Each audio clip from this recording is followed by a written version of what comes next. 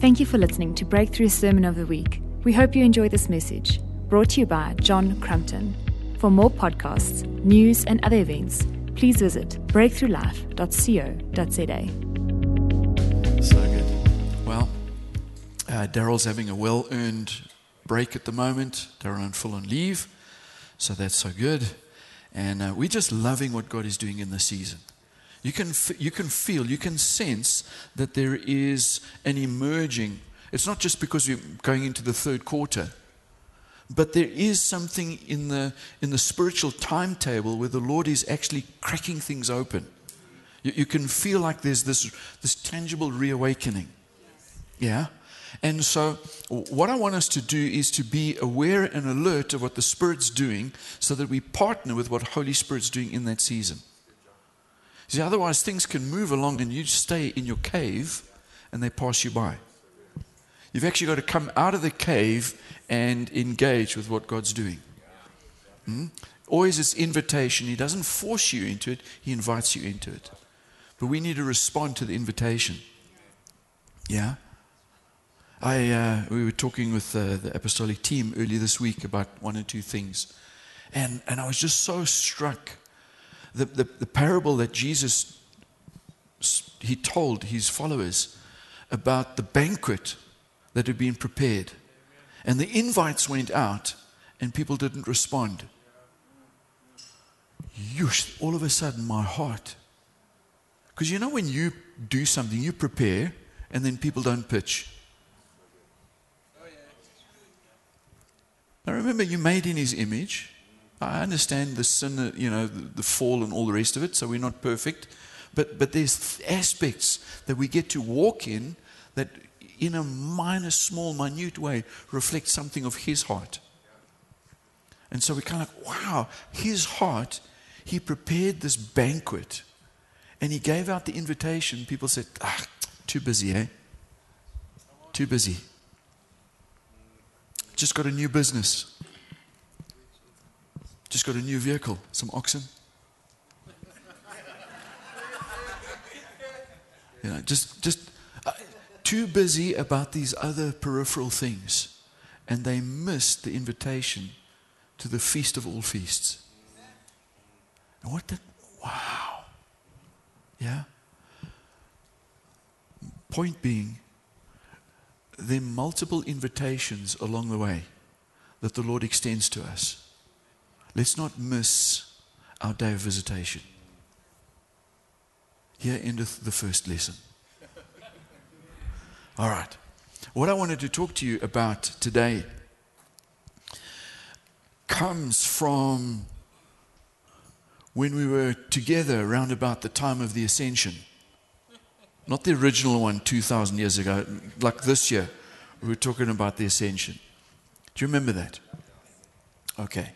And, so in some of my thinking, I can see that there's a progression in terms of what the Spirit is saying to us. And the threads, hopefully, I can get to a particular place this morning. But I see some of the threads. I pull it all the way back to what the Lord was drawing to our attention when we recognized, we celebrated Ascension. And the whole thing about Ascension, you'll remember because you were here, was that this spiritual truth wasn't just about something that happened 2,000 years ago. It's meant to be alive, living, and speaking to us today. Because He ascended and we're seated where? With Him. Where is He? In heavenly places. There's a spiritual truth and a reality that applies to our lives now, today, based on what Jesus did for us, what He accomplished. And through that ascension, we now, because the veil has been torn, there's a new and a living way. Oh my goodness. So we go back and we see, as we dig into the scriptures, some of these truths that have application to our lives here and now. It's not, that was a great history lesson. Never. We never approach the scriptures for history. No, no, no, no. He is the living Word, the eternal Word.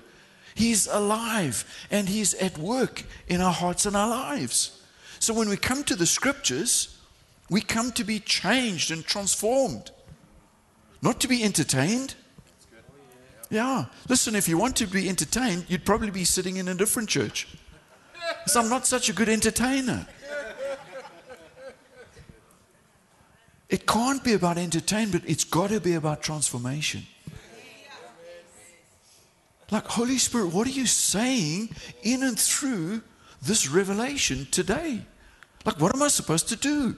I'm surely supposed to live differently because I've heard something. I mean, we're going to have to give an account for every word, everything we've received. Yeah, it's a massive responsibility, great privilege, but with privilege comes responsibility. So we're going to just sit here like, if I don't come, John's going to say, where were you? Which I might. But that's not the real reason you're here. Right? The reason we're here is we're coming to encounter the living Word. I mean, remember the scribes and the Pharisees. Jesus said to them, listen, you search the Scriptures to find me. I'm standing right in front of you. You've missed the boat. It's like, hey, let's not miss our day of visitation, encounter, and transformation. Something's got to shift and change in the way we live because we've had an encounter with the living God. That's what we're on about. Okay. That's full disclosure. Now you know why we're here. Okay. So, ascension. It's kind of like, wow, it's amazing what Jesus accomplished, but it's amazing how I live now because of what He did back then. It's not just a then, it's a then and now. And then into the future. Okay? And then because He sat down at the right hand of the Father, He received the promise of the Father, the Spirit that He was then able to pour out. So then we have the day of Pentecost. And we have the most extraordinary time remembering what Pentecost is all about. And I made this statement which I tried to provoke you. I seldom do that. I pulled a pin and I threw a hand grenade and I said, Pentecost is not just about shikarabasokoroboko. In other words, speaking in tongues. That the giving of the Spirit, the outpouring of Holy Spirit, Pentecost, and as charismatic believers, meaning from the Greek charisma, the gift of the Holy Spirit, charismatic, that we believe in Holy Spirit, we believe in God the Father, God the Son, and God the Holy Spirit, and that God the Father, God the Son, and God the Holy Spirit is alive and busy in the world today, and that God the Father, God the Son, and God the Holy Spirit is welcome in His church. And when God the Holy Spirit shows up, He does the same thing that God the Son does, who's doing the same thing as God the Father does. And the Spirit is going to build up the saints and build up the church. So the Holy Spirit is not dangerous. In fact, the Holy Spirit empowers us to live the life that Jesus called us to live. So the outpouring of the Holy Spirit is much more than just goosebumps, falling to the ground, speaking in tongues. Now, just to clarify, it is absolutely monumental that we do receive the gift of the Spirit. And it's absolutely beyond earthly power that we get plugged into the power of the Spirit and we pray in the language of the Spirit. And we prophesy and all of these great things. Absolutely. But my point in throwing the hand grenade was that we didn't just minimize it to just goosebumps and speaking in tongues. That the Holy Spirit came for so much more.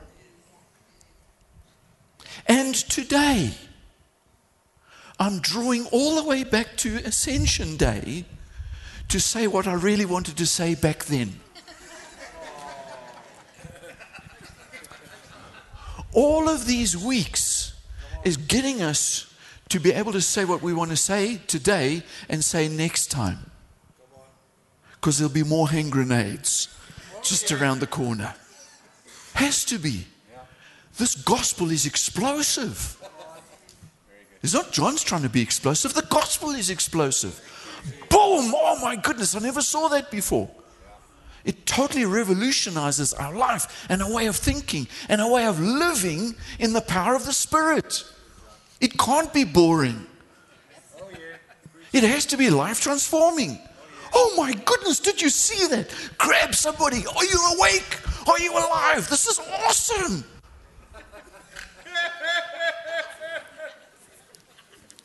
Am I the only one? It's like, come on, guys. This is huge. This is huge. Huge, huge, huge, huge. So, the first Pentecost, massive encounter with God revealing how people should live in a way that would please Him. Because why? Paradise was lost. Eden was trashed. Yeah? A snake and an apple. An Adam and an Eve. An angel and a couple of trees. You know the story. Okay. But the intention was, hey guys, live in relationship with God. They had this amazing thing. They would knock off at the end of work and they would have happy hour with God.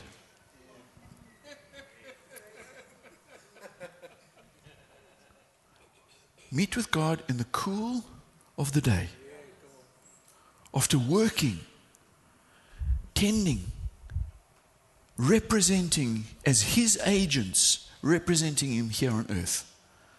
And the idea was to do so well that it would be fruitful, multiply, expand, have so many kids, and the kids carrying on the family business, that eventually the borders of Eden expand, enlarge, and we cover the whole globe, and we make the world look like Eden. Paradise. It's a forerunner of heaven on earth. That's good. That's good. Ka-ching! Oh my goodness. It's meant to look like heaven on earth. Paradise was lost. They lost the ability to have happy hour with God. Drinks after work, whatever they did, I don't know.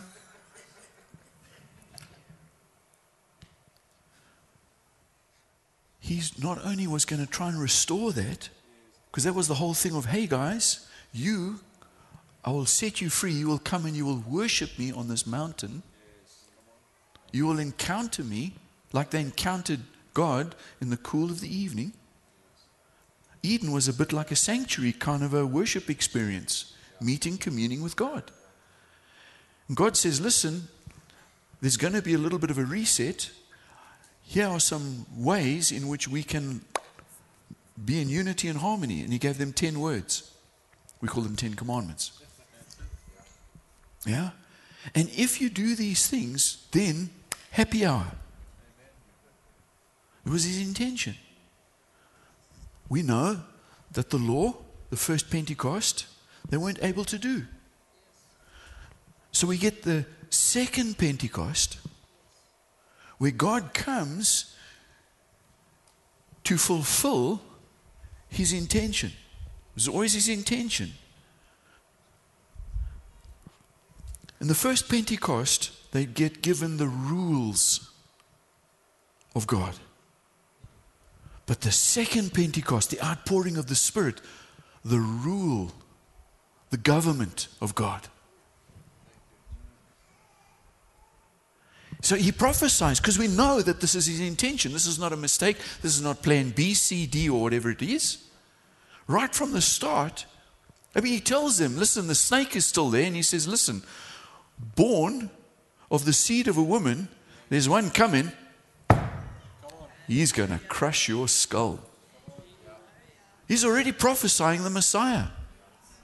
And we know that the Lamb was slain before the creation, the foundation of the world. Always plan A. Was never plan B. Yeah? But he gives us breadcrumbs. He says to a guy called Ezekiel. Imagine getting a name Ezekiel. That's a bit weird, eh? Anyway, sorry if there are any Ezekiels here. God bless you. But he says to Ezekiel, Ezekiel, there were stone tablets, the law. But that's external, trying to govern your behavior. He says, I tell you what, a day will come. I will take out your heart of stone, and I will put inside of you a heart of, I will put my spirit within you. He says to this guy Ezekiel, but what he's going to do on Pentecost, I will put my spirit within you. I will move you, cause you to please me, to walk in my ways. This is awesome. So we move from the first Pentecost, rules, laws, external behavior, to internal governing rule by the Spirit. We get this upgrade. Come on, think about it. Eden, happy hour, end of the day. Serious upgrade. Hebrews says this is a superior covenant. I'm with you always. Not just 5 o'clock in the afternoon or whenever the sun goes down. This is awesome. This was his intention, to be with us. And it's not just like there's this external temple. He says, you are the temple. Come and live inside of you. Oh, my goodness. Okay. Now, as we want to live a life that pleases him, we want to know what it is to live in and by the Spirit. Nah, that's why you came. Just telling you why you came this morning. So, turn with me, please, to Romans chapter 8. Romans 8. And we're going to take a run from where we were last week and see if we can get to what I'm hoping is going to help you enormously with your walk with the Spirit. Romans 8 verse 5. Those who live according to the flesh have their mind set on what the flesh desires, but those who live in accordance with the Spirit have their mind set on what the Spirit desires. The mind governed by the flesh is death, but the mind governed by the Spirit is life and peace. Oh, so we want to be governed by the Spirit because we want life and peace. Ne? I mean, this makes sense. Yeah, the thief comes to steal, kill, destroy, but I've come that you might have life more abundantly. You seeing that? All right, and Jesus is the Prince of? Okay, so we're seeing how these things fit together. If we're in the Spirit, there's life and? God's a genius. Okay, verse 9. You, however, are not in the realm of the flesh, but you are in the realm of the Spirit. Hello? You are in the realm of the Spirit. What is that? Oh, that's right. Ascension. You're seated with Christ where? You're in the realm of the Spirit, the heavenly realms. We are people of the Spirit, having an earthly experience.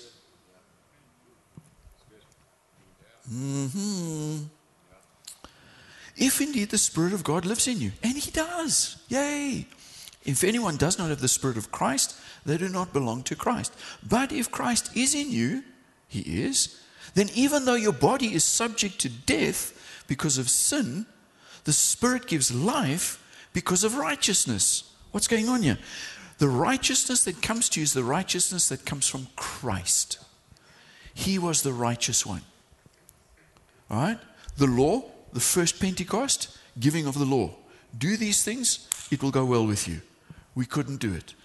Then Jesus comes, He fulfills all of these requirements of the law, and then he gives it to us as a free gift. He says, yeah, guys, as though you had done it, I've done it on your behalf. You just need to receive this. You get the righteousness of Christ as a free gift. How do you get it? Just by believing that he is the Son of God and he did it for you. And then it's yours. I mean, that's pretty easy. Yeah? So, we're in the righteousness of Christ because of what he did to fulfill the requirements of the law, so that we could be in right standing and relationship with God, just like it was in the Garden of Eden, as though the fall hadn't happened. Awesome, right? Okay. Not only does this immediately transform our spiritual position, it begins to have an impact on our physical bodies. So we have an unfair advantage. That's what I just say. It's unfair. He said, you'll be the head, not the tail. It's just not fair. Exactly. We're his favorites. We're the apple of his eye. Yeah. And so he causes his goodness and his favor and his mercy and his kindness to be on us, and it actually touches and impacts our physical body. Okay? Now, because physically we're born of the seed of Adam, there is the effects of sin in the fallen world, and we get all these diseases that are going around the planet. I'm being extremely restrained right now.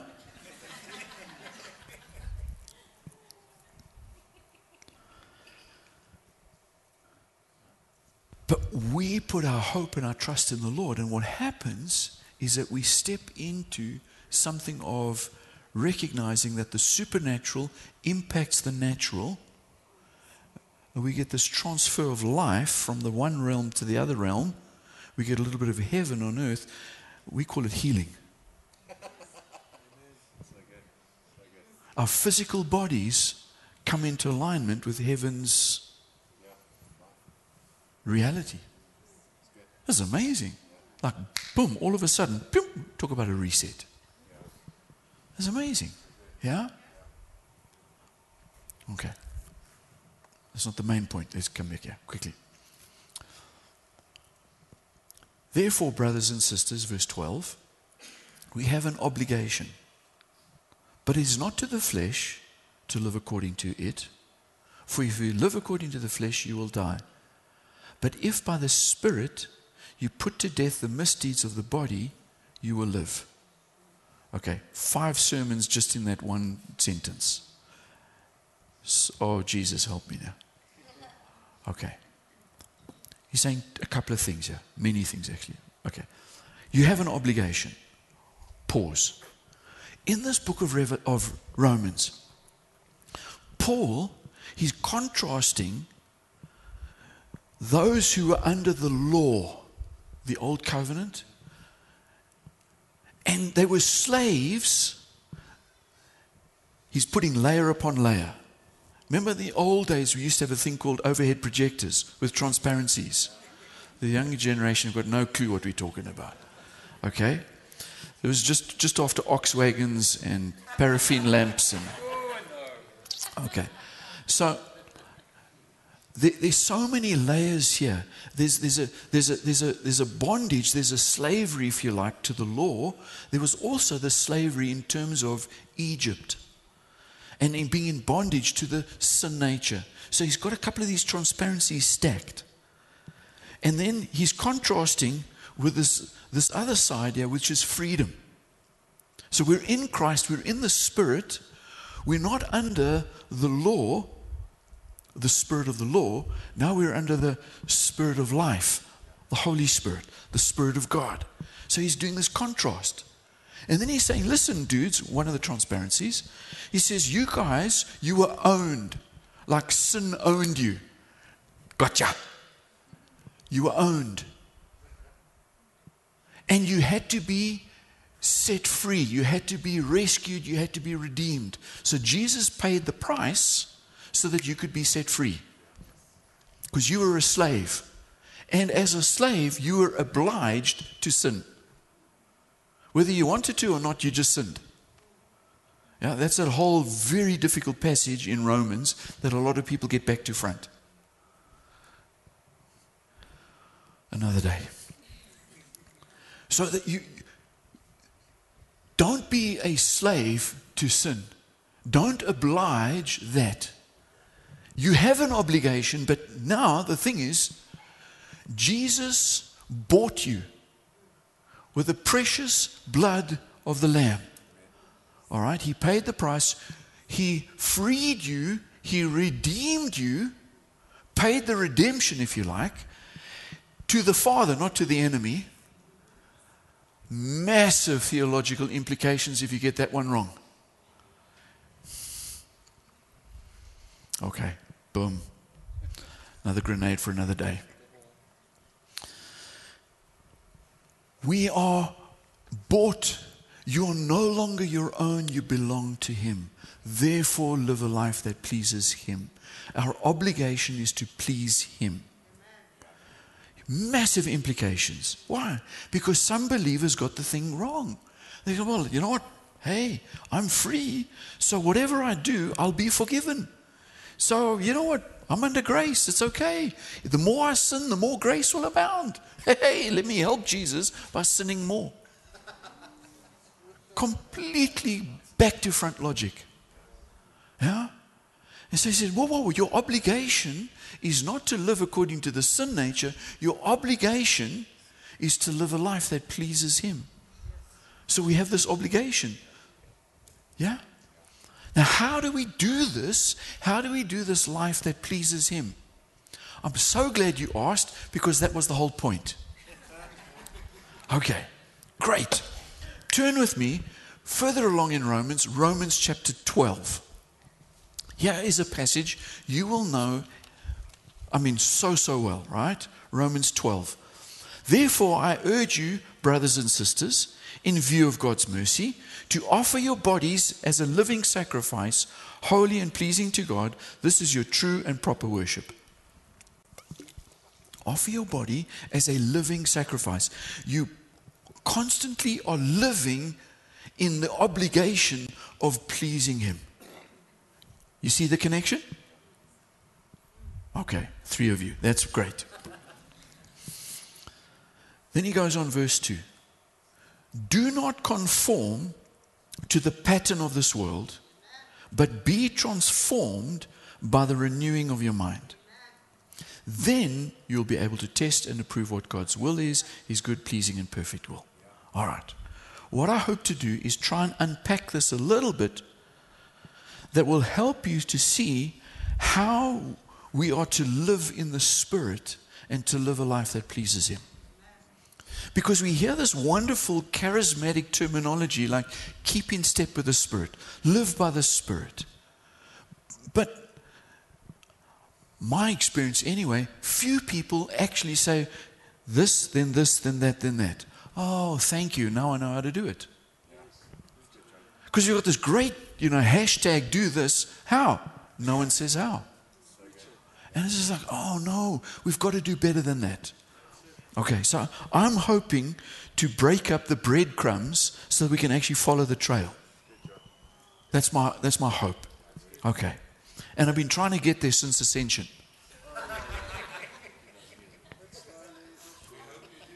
Okay. If you get this thing, it'll absolutely change and revolutionize your life as it did mine. This is 20 years in the making, people. Yeah. Do not conform. Is that a suggestion? It's like, yay, just my opinion. You might want to try this. This is Paul writing under the inspiration of the Holy Spirit. Do not. Goodness gracious me, but that comes with strength. Do not conform. In other words, it's possible as a believer to still conform.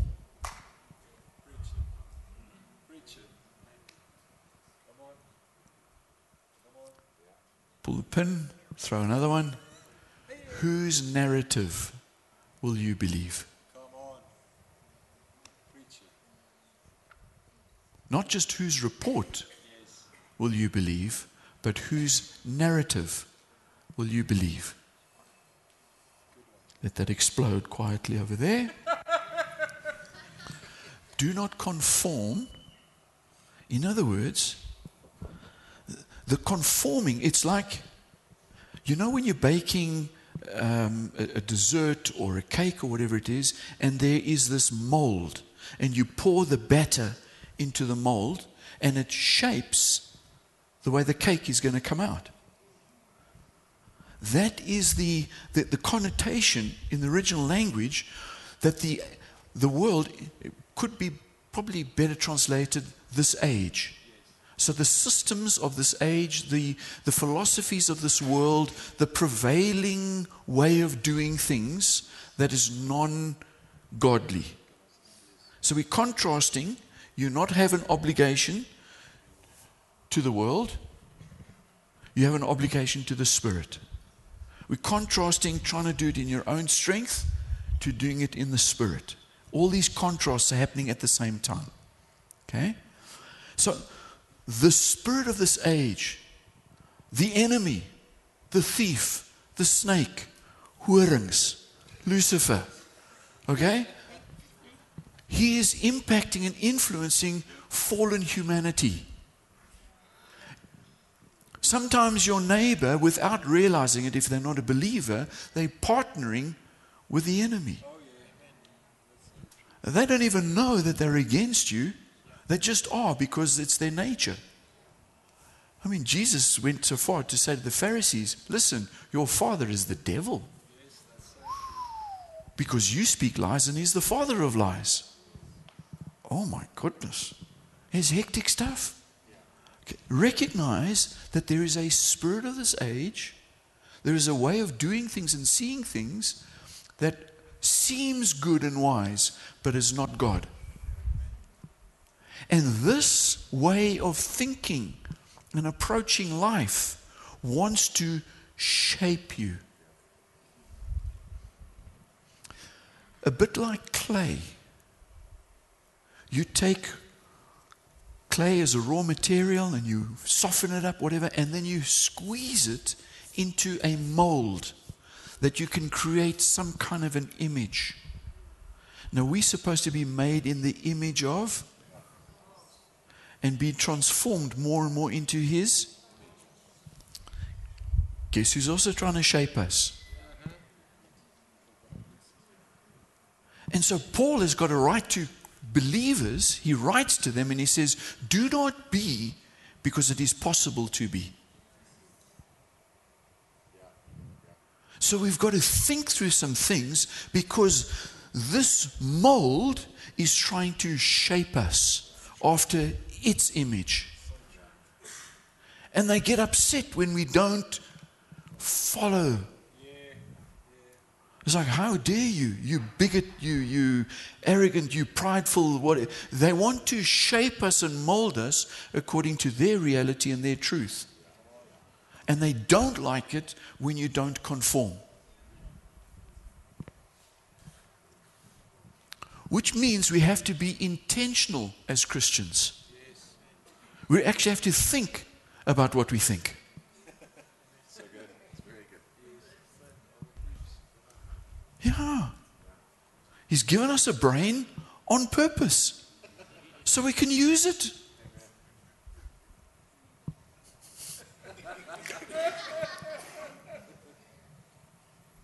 So don't be shaped by this world's way of doing things.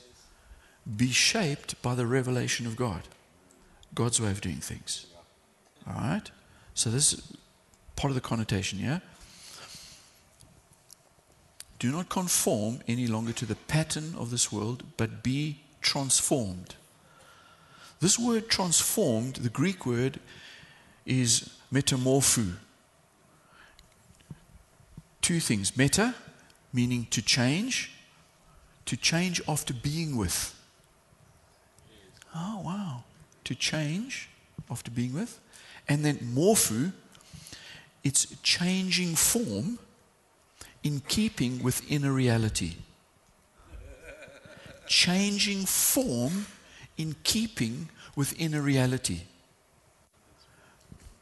Guys, you can go and do an internet search. Just search the Greek meaning, Strong's, whatever. You can be as clever as me. Okay. So meta and morpho. We get the word, you'll remember from biology, if they still do this in school, I don't know what they do these days, but metamorphosis. Caterpillar into a cocoon, comes out a butterfly. And that process, they say, is metamorphosis. All right? That is a transforming. There's a change in form and shape and being. There's the interesting thing, this root word is used 4 times. One of the other places it's used is the Mount of Transfiguration. It's kind of like, wow, that's amazing. Okay, but it's also used in 2 Corinthians 3. Make some notes. 2 Corinthians 3:18. And we all who with unveiled faces contemplate the Lord's glory, we are being transformed into His image. Oh my goodness, we get that image thing again. We're transformed into His image with ever-increasing glory, which comes from the Lord, who is the Spirit. This is amazing. I mean, you'd think somebody wrote this with intention. Yeah, it's Holy Spirit. It's amazing. And so he's weaving these things in here that we can actually see. Oh, goodness. We are to be transformed, undergo this metamorphosis. The root word actually for this change thing, metamorphosis, is, and also it says, be transformed by the renewing of your mind. So we see these things coming together. We used to think according to carnal way of thinking, fallen man. But now we no longer do. We think according to the Spirit. Scripture goes so far as to say we have the mind of Christ. Oh my goodness, this is big stuff. Big shift and change. Okay? The world's way of thinking, the way it says this is good, this is bad, and then you go God's way. And the whole thing with the word repentance, to change, the metanoia thing, is the world says this, okay, whoa, what does God say? I turn away from what the world says and I embrace what God says. That's what repentance is.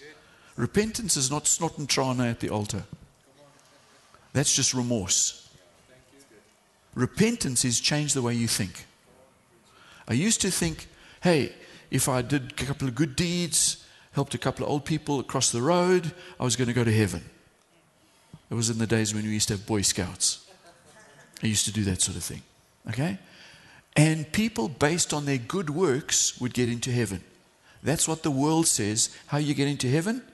Peter's going to ask you, tell me all the good things you did. Okay, you can get in.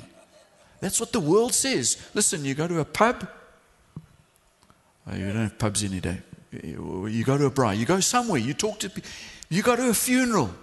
Everybody's going to heaven. It's amazing. The oak was an absolute scoundrel, but he's going to heaven. Why? Because, he was a good person. Says who? Says the world. Says the world. God says, actually, there's only one way to the Father. It's not based on your good works. It's based on good belief. So you actually go like, I used to think that it was good works that got me into heaven. Now I change my way of thinking, repentance, and I forsake that previous way of thinking, and I embrace what God says. I used to think it was okay to diddle the tax man because there's so much corruption in the land, so it didn't really matter.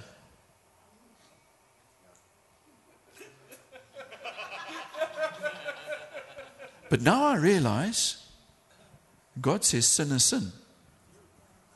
So I change the way I live because I change the way I think, because I believe what God says is sin, not What? Well, I think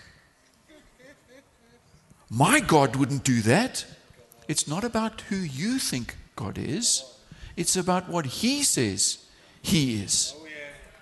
So you've actually got to let go and leave behind and change. Repent.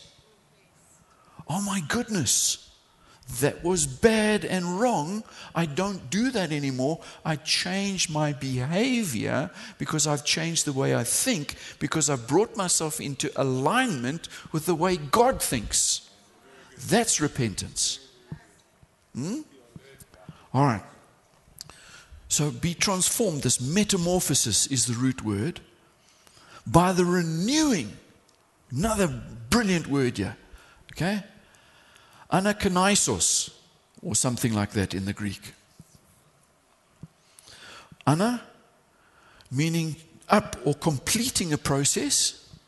And then kainos, meaning new. New in to make fresh, to renew, a new development, a renewal. Something is changing. So it's a process that's being made new. The renewing of your mind. Couple of things we can pull from here. Amazing immediately. Firstly, although the moment I say, yes, Jesus, you are the Son of God, I believe in you, I'm born again. Saved, rescued, redeemed. Don't have to do a thing. He says you're worthy. Righteous. Receive the free gift. Born again, I'm saved. Hallelujah. Eternity awaits. The good kind of eternity.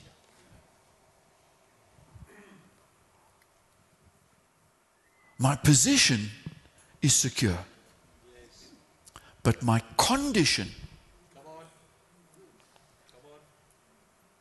the dog gets in the way.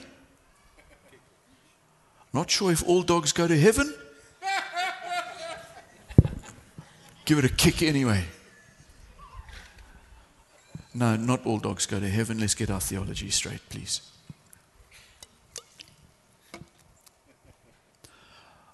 Because my condition is still tainted.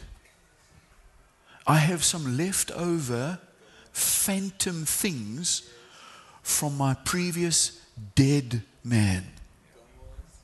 Previous. He's do it. He's dead. I did a series on Colossians.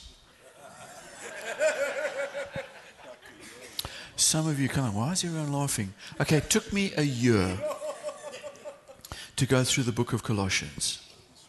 And I think I might need another year.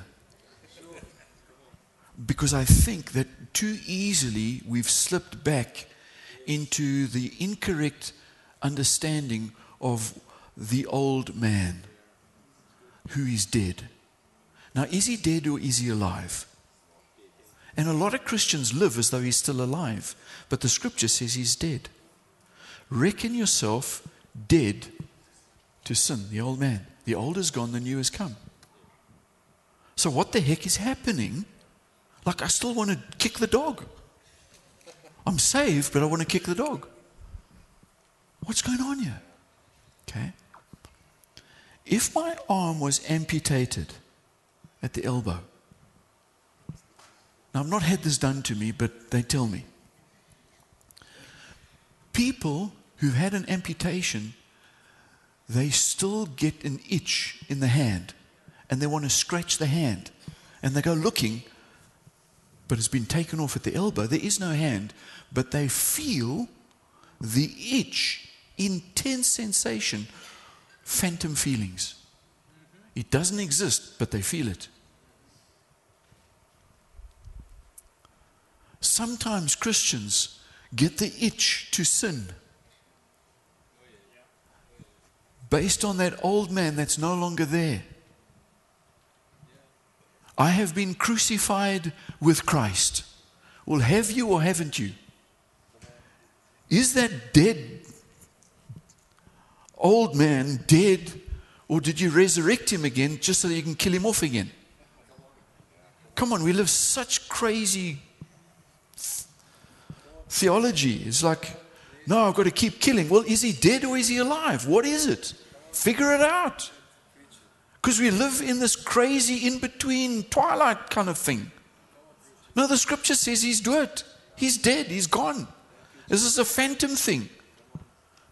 So if you get the urge to scratch, don't scratch. It's not there.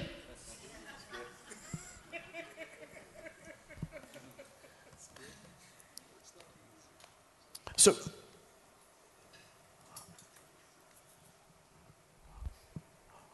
when I realize I'm saved, I recognize my position is 100% secure.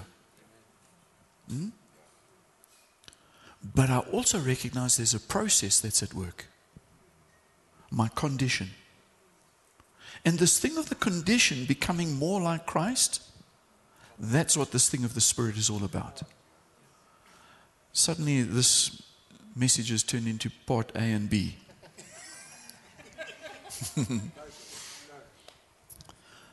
I really want to get to part B. How do we live a life that pleases the Lord? How does this thing being renewed by the Spirit, how does this thing being formed and shaped by the Spirit of God, how does this thing work? Because I'm not under external laws and rules, I'm now under the internal, the heart of flesh. The rule, the government of the Spirit, who helps me, enables me, causes me, moves me to live a life that pleases Him. So part of the process is recognizing that there needs to be a changing, a transforming, and a renewal of my mind so that I'm not dominated by an old phantom way of doing things. I'm now under the government of God. And I have an obligation to live this way and to turn my back on that. This is making sense.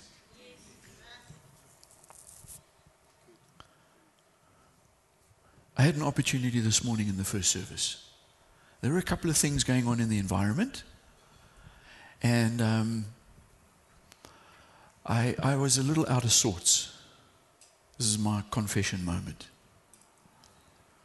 And I suddenly realized, well, actually it was the Holy Spirit helping me. He says, John, are you going to live your message? Because what was happening was I was noticing things in the environment that were really, really annoying me. Okay? And I was out of sorts. And I was allowing my preferences and my emotions to lead me instead of allowing the Spirit to lead me. I'm giving you the example, which is a punchline for next time. We'll link it together.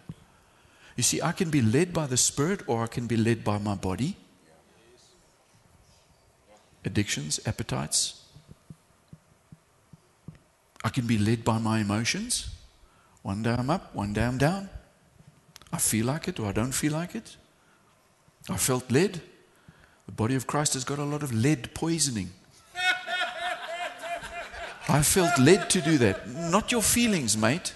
You're not led by your emotions. You're led by the Spirit.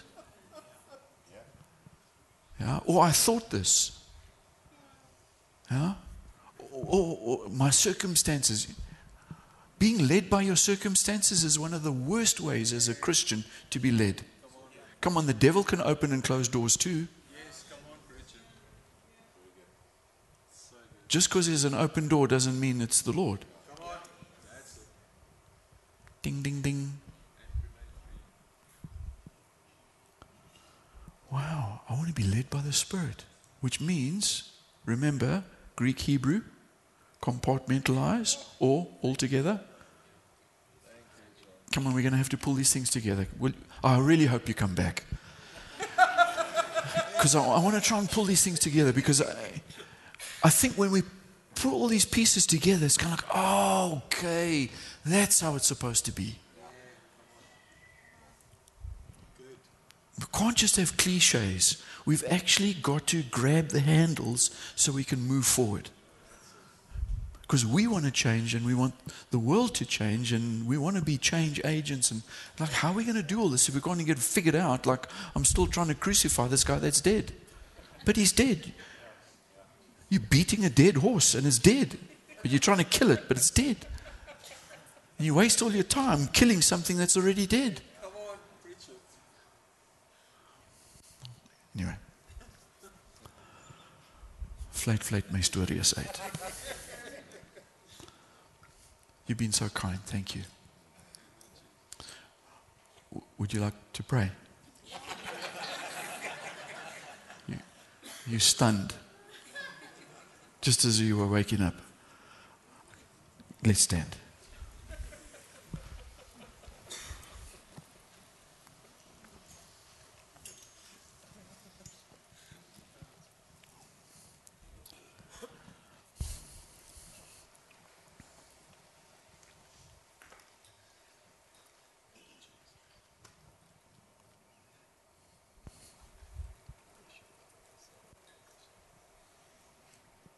I know we're supposed to end, but I just feel this is a holy moment.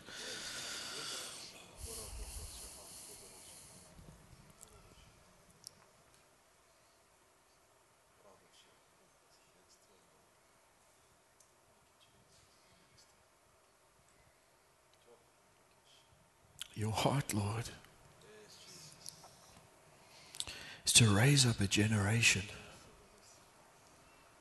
to raise up sons and daughters, to be image bearers, formed, shaped, molded in the image of the Son, to represent, even as we represent heaven on earth. Cause us, Lord, to grow up. Cause us, Lord, to live lives that please you from the inside out. Thank you, Lord, that he who began a good work will bring it through to completion. That we will be transformed, glory to glory, greater maturity, growing up in the fullness of the stature of Christ. So we give ourselves to you, anew and afresh today, to love you, to live for you, to honor you. May your name be magnified.